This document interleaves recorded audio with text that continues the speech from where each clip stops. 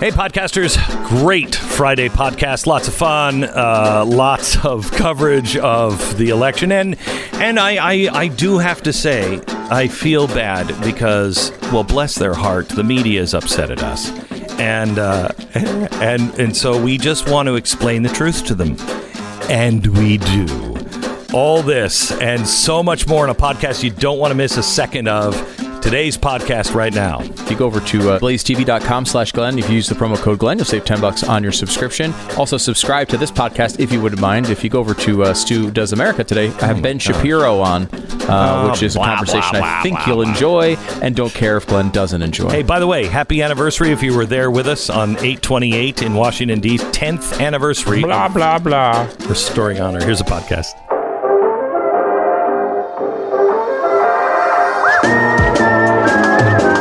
You're listening to the best of the Glenn Beck program.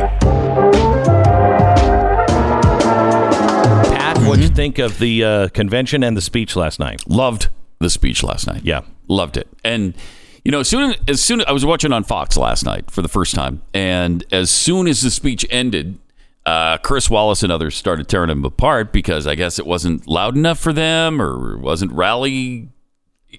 I was glad I was glad. I liked his tone. Yeah, when the audience, they did it once, they're like, woo! Yeah, I was like, oh, stop that. Right. Stop that. And I think this was a definite outreach to independents. He's already got the base secure. Oh, my Okay, gosh. so let's show the independents that they've got a comfortable place where, you know, he's not insane. He's not out of control. He's not what you think he is. He's not what you've been told he Yes. is. That's for Yes. darn sure. Yeah. And I think he accomplished that really well last night. So I felt really guilty about one thing in particular.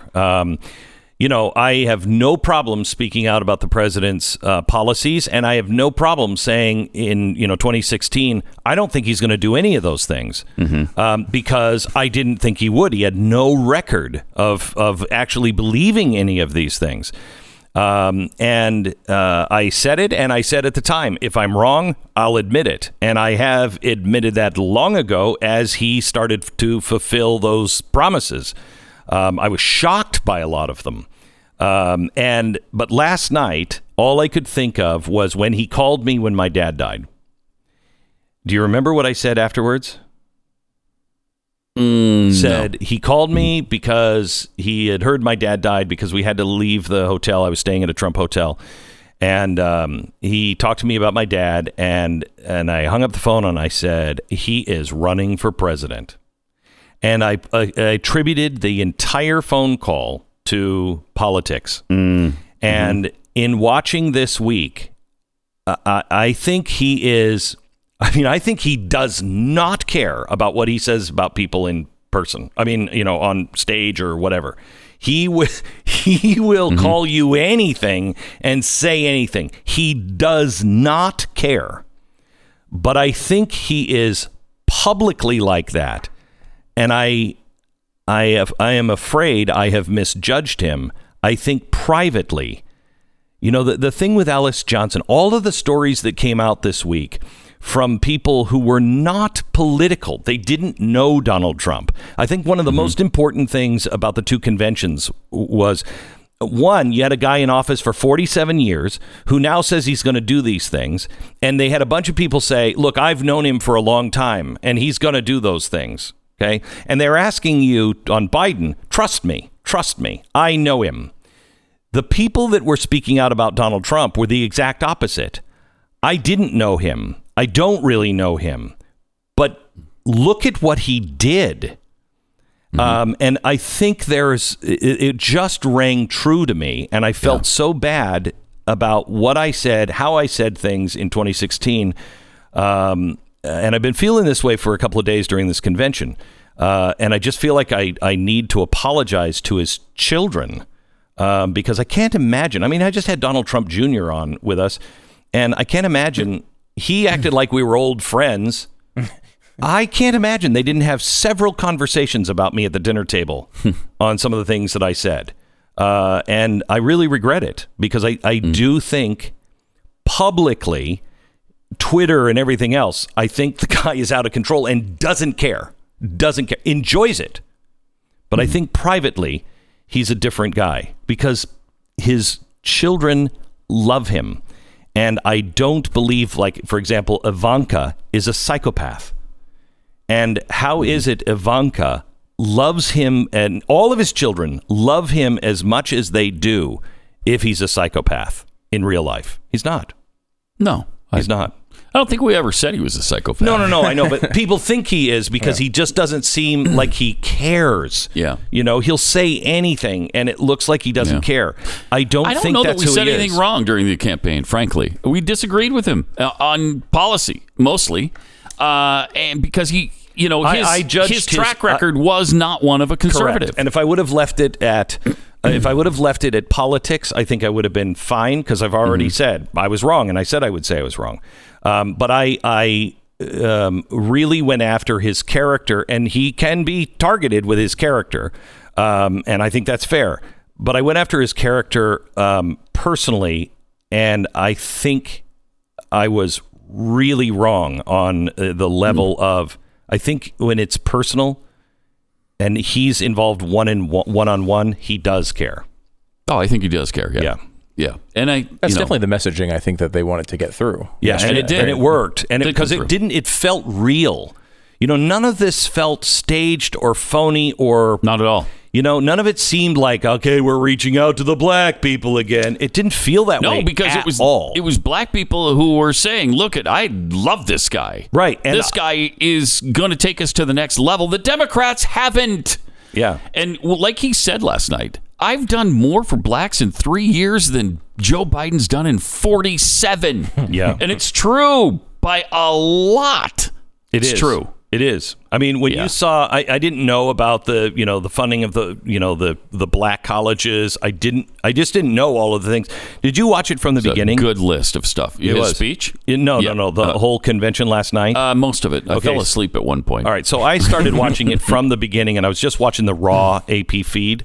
And so I didn't hear any of the commentary, and I saw everything that was on stage. They opened up with a couple of people, both African Americans.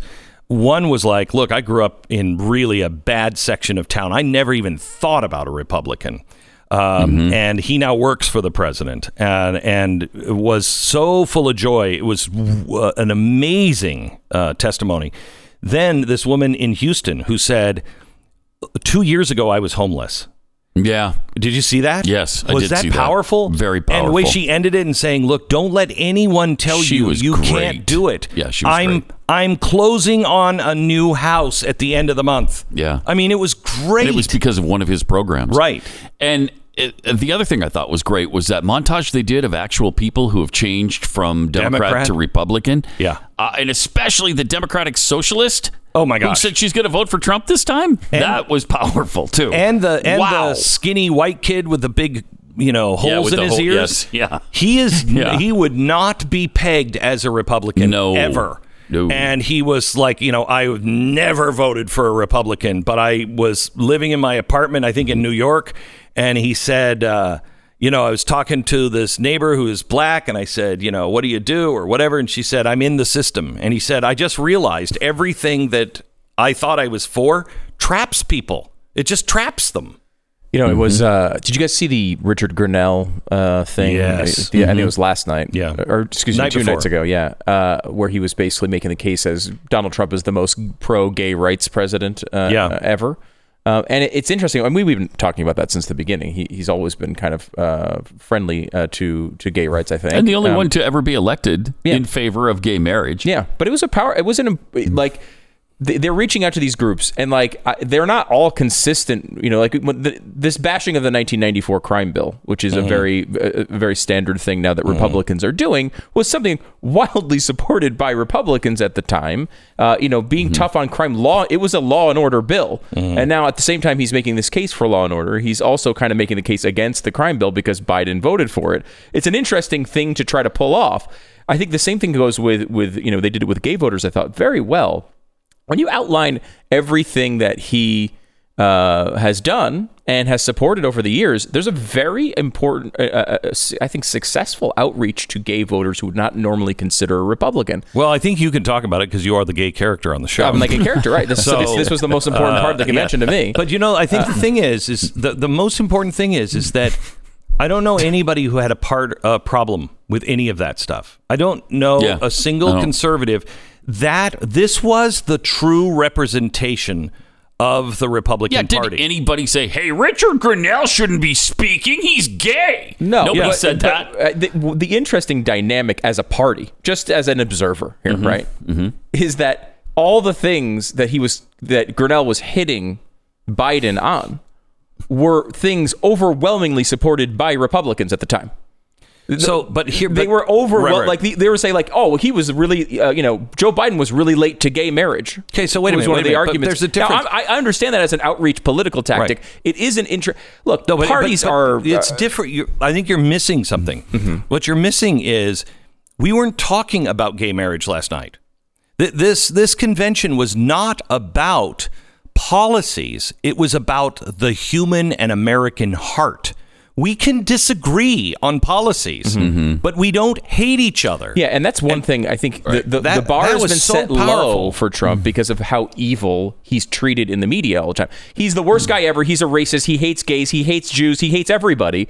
So just showing that the guy legitimately cares about people and has empathy for people and has treated people nicely and has people like Richard Grinnell, who he's supposedly supposed to hate, who he's been elevated to roles never achieved by any gay person in history in the United States, at least outwardly. Right. That is an important message, I think, to get out to people. So, there was no way you could walk away if you watched this convention and listened. There is no way you could walk away and say, that is a racist guy, a racist party, a gay bashing, gay hating, homosexual, xenophobic party. There's no way you could walk away unless you just didn't believe it. Which, by the way, a lot of people, you watch the mainstream media reaction to it, and it's just so predictable. They were bringing out look, yes, he says this, and this, but look at, even big reporters were doing it after this. I think that particularly the one with Grinnell, for whatever reason, really got under the skin of reporters who don't want to lose, they don't want to lose that ground. They don't want to lose we're the pro-gay party crowd. They don't want to lose we're the only ones that African Americans are allowed to vote for. Those sorts of things are really offensive and get really under the skin of just the Democrats, but the media in general. They knew it, and that's why they did it. Oh, yeah, and they did it well. That's one of the reasons they did it. Politically effective, I think. I love some of the little shots, the little poke 'em with pickle forks things that Trump did during the speech last night that drove them out of their minds. Oh, yeah. Out of their minds. One of the things that drove them out of their minds, and I have no problem as a historian, I hate to say that because I know how the press would react to that, but I read a lot of history. I go to original documents, et cetera, et cetera. So as a quasi-historian, I'm bothered by the precedence of the backdrop being the White House. This was the first time, and I hope it's the last time. If it was not the era of the pandemic, I would have been screaming bloody murder because I don't like that. However, with that being said, remember, this was his third choice as a backdrop. Yep. This is not his first. This was his third. Democratic City said, no, not here. Can't have that. Social distancing, all of that. So he's like, okay, I'll do it from where I'm living. It was not his first choice. It wasn't, but then he accentuated it last night just to get under their skin. How many times did he point to the White House to show that he's there? The time that it was like, you talk about a pickle fork, it was a giant pickle that he took when he took that fork out and said, you know what? They said this, but hey, look where I live. Yeah. It was really good. You're listening to the best of the Glenn Beck program.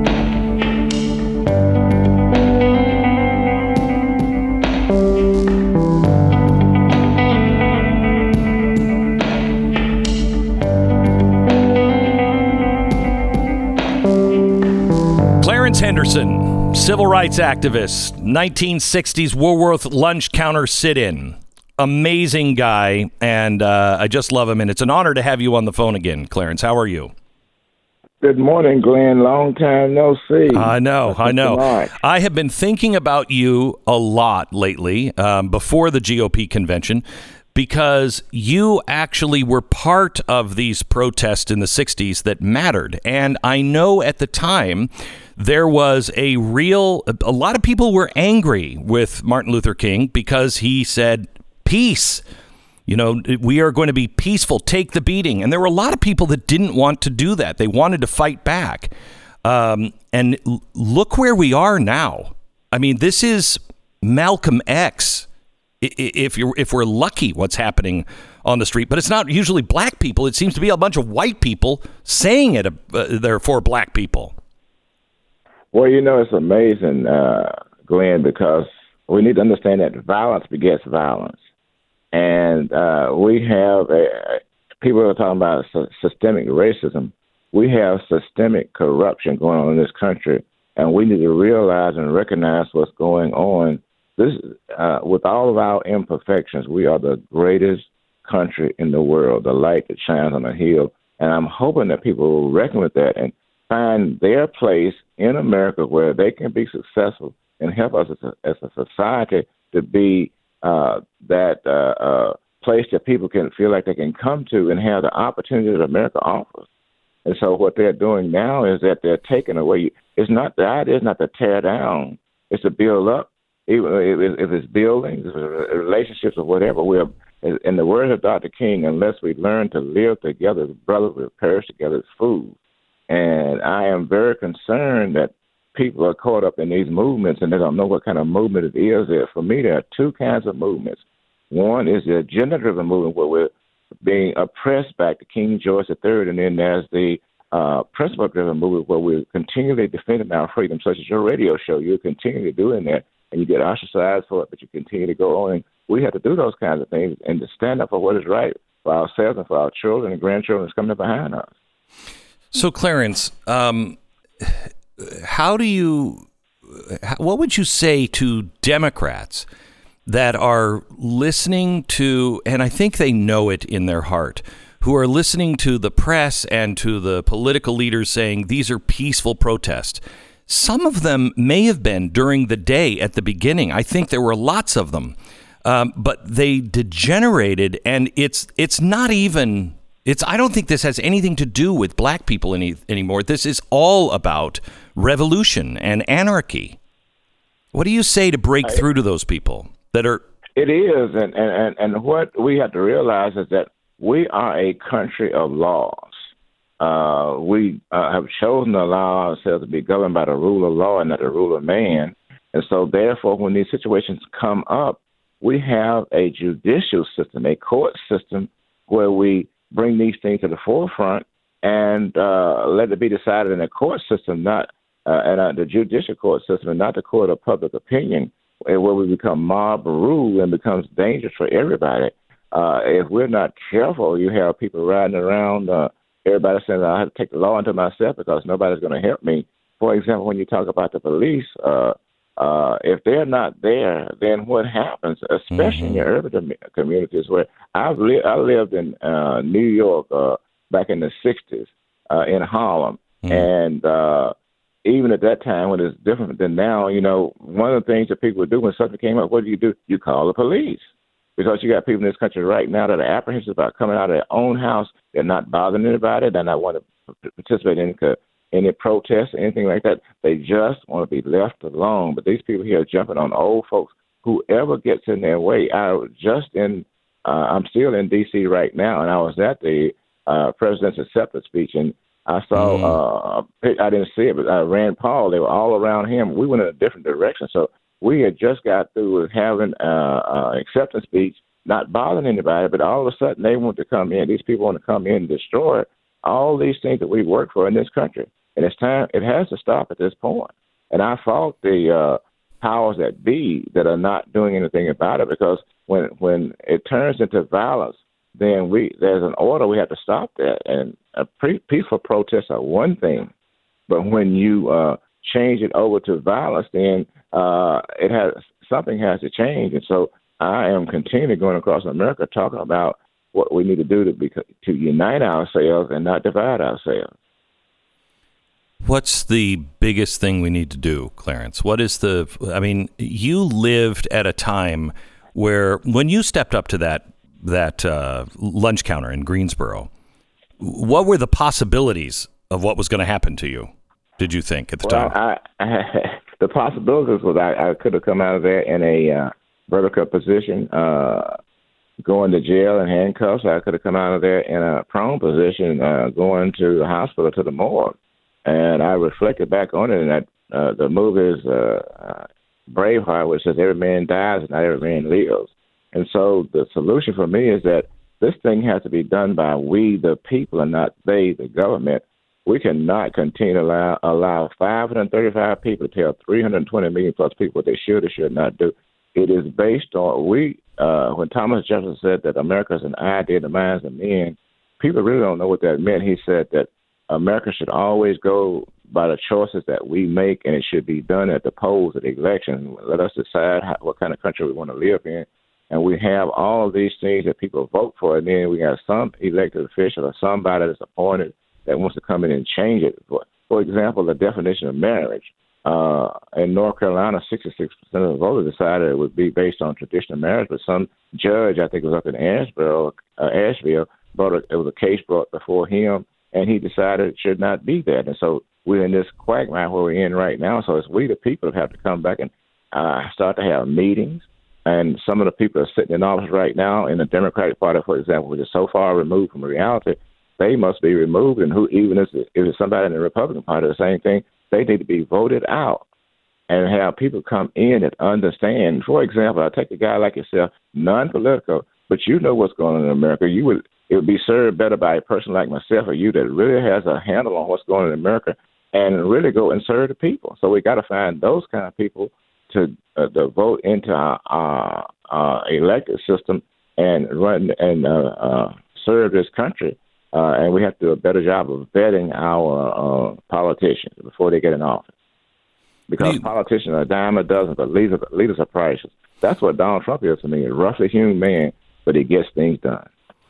And I feel as though we saw the side of Donald Trump that nobody wants us to see, that side that actually privately, I mean, he could say a lot of things on Twitter and say a lot of things in speeches, but he obviously cares and obviously has made, I mean, the Alice Johnson thing, I mean, the things that he's doing, you don't do unless you actually care, you know, the way he's handled these things.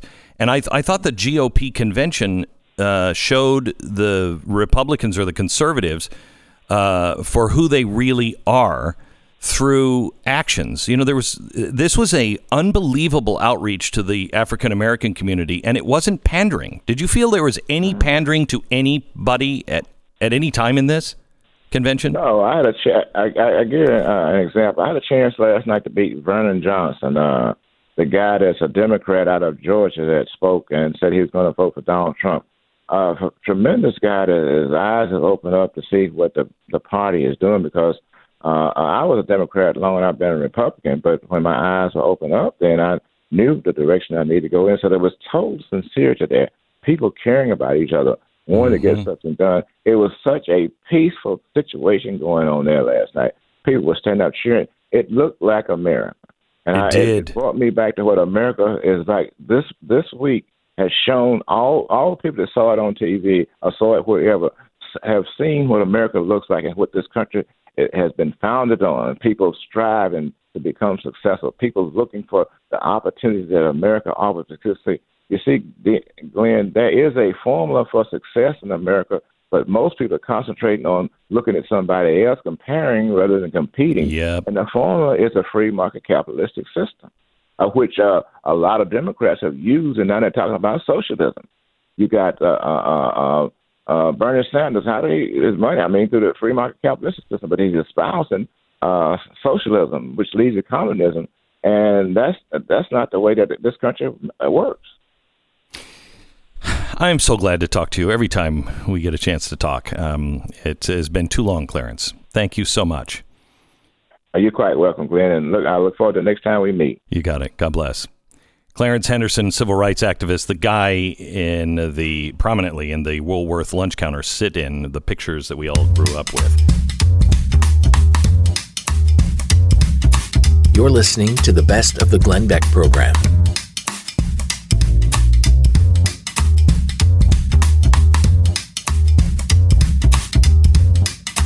His name is Curtis Houck. He's the managing editor of NewsBusters, and I didn't know that he was at 828 until just about 5 minutes ago. Curtis, welcome to the program. How are you? Good to be with you, Glenn. Again, yeah, it is an honor, and 18-year-old Curtis would be absolutely floored if 10 years later to the day, here we are. It's amazing. How did that affect you? Well, I mean, it was just a culmination of, watching you and reading you for so many years. A lot of the things, about the founders and really what the left has been trying to instill in so many other Americans and trying to do to remake this country. I learned from watching and reading you. And so being able to go to an event like that and be with, hundreds of thousands of like-minded conservatives, and not even conservatives, people who just love this country and care about the Constitution, being able to go with my dad and some of his friends. And how cool. I mean, it just meant the world to me. Well, Curtis, thank you very much.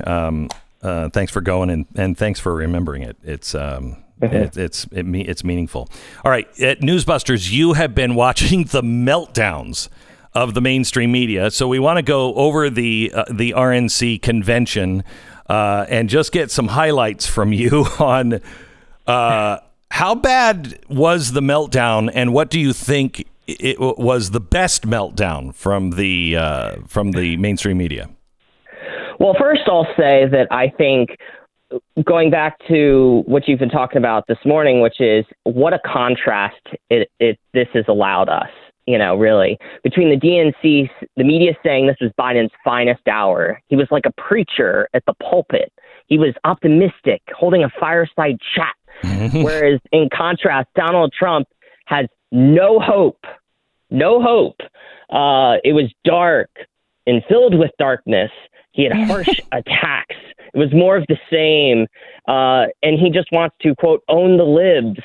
I mean, it was really just absolutely incredible. But my biggest meltdown was actually from before the whole speech happened. MSNBC last night, over the course of 2 hours leading up to the speech, were actually saying the president, quote, doesn't care if people, quote, get killed or sick from the coronavirus by attending this event.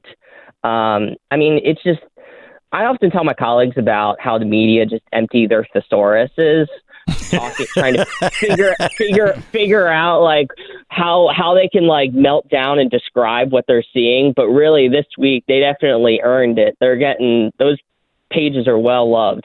Do you think, Curtis, that there is an awakening beyond the conservatives and Republicans, that there is an awakening on the press, especially over the last 2 weeks, of like, oh my, I mean, you're in an Alice in Wonderland world. Right. And especially because of the fact that the news media are saying what's going on outside on America's streets is not happening. Right. They're saying that they're mocking the president for saying that there's anarchy in the streets. You have, going back to, looking at Ferguson, what was going on.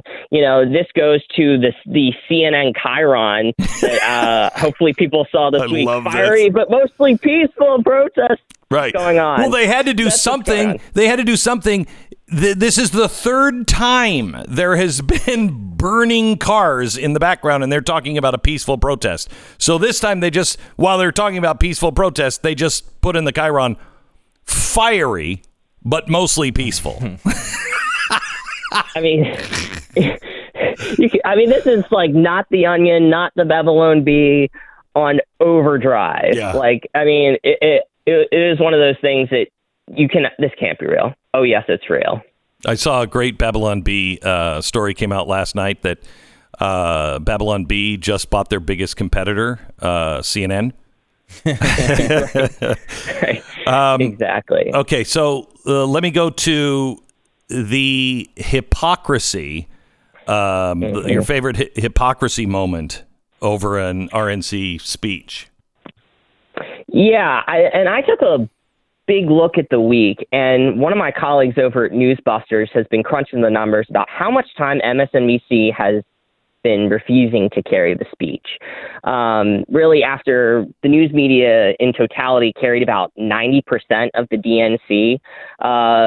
So the first night they skipped 33 minutes, night 2, 37 minutes, night 3, with the vice president, 50 minutes.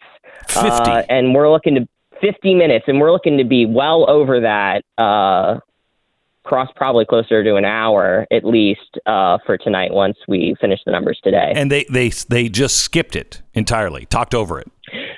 Correct. They talked over it. And I think going back to one of your other points from earlier this morning about stories and speakers that humanize the president. Tara Myers talking about her son with Down syndrome, Caleb Mueller's family, Chinese activist Chen Guangcheng. All of those speeches were not carried by MSNBC. And it's very intentional. With the media, sometimes they're kind of, they stumble into their ways, but in a lot of these instances, they know exactly what they're doing. This isn't a case of ignorance with the news media, especially this past week. So how is America going to react to this? Do you think enough people that were independent or Democrat by record but are kind of sick of this? Do you think enough people saw the real message? Because the real message is most of them did not come from the politicians. It came from the real people. Yeah, I think that's such a great point. And it's people from all over the country that spoke, really.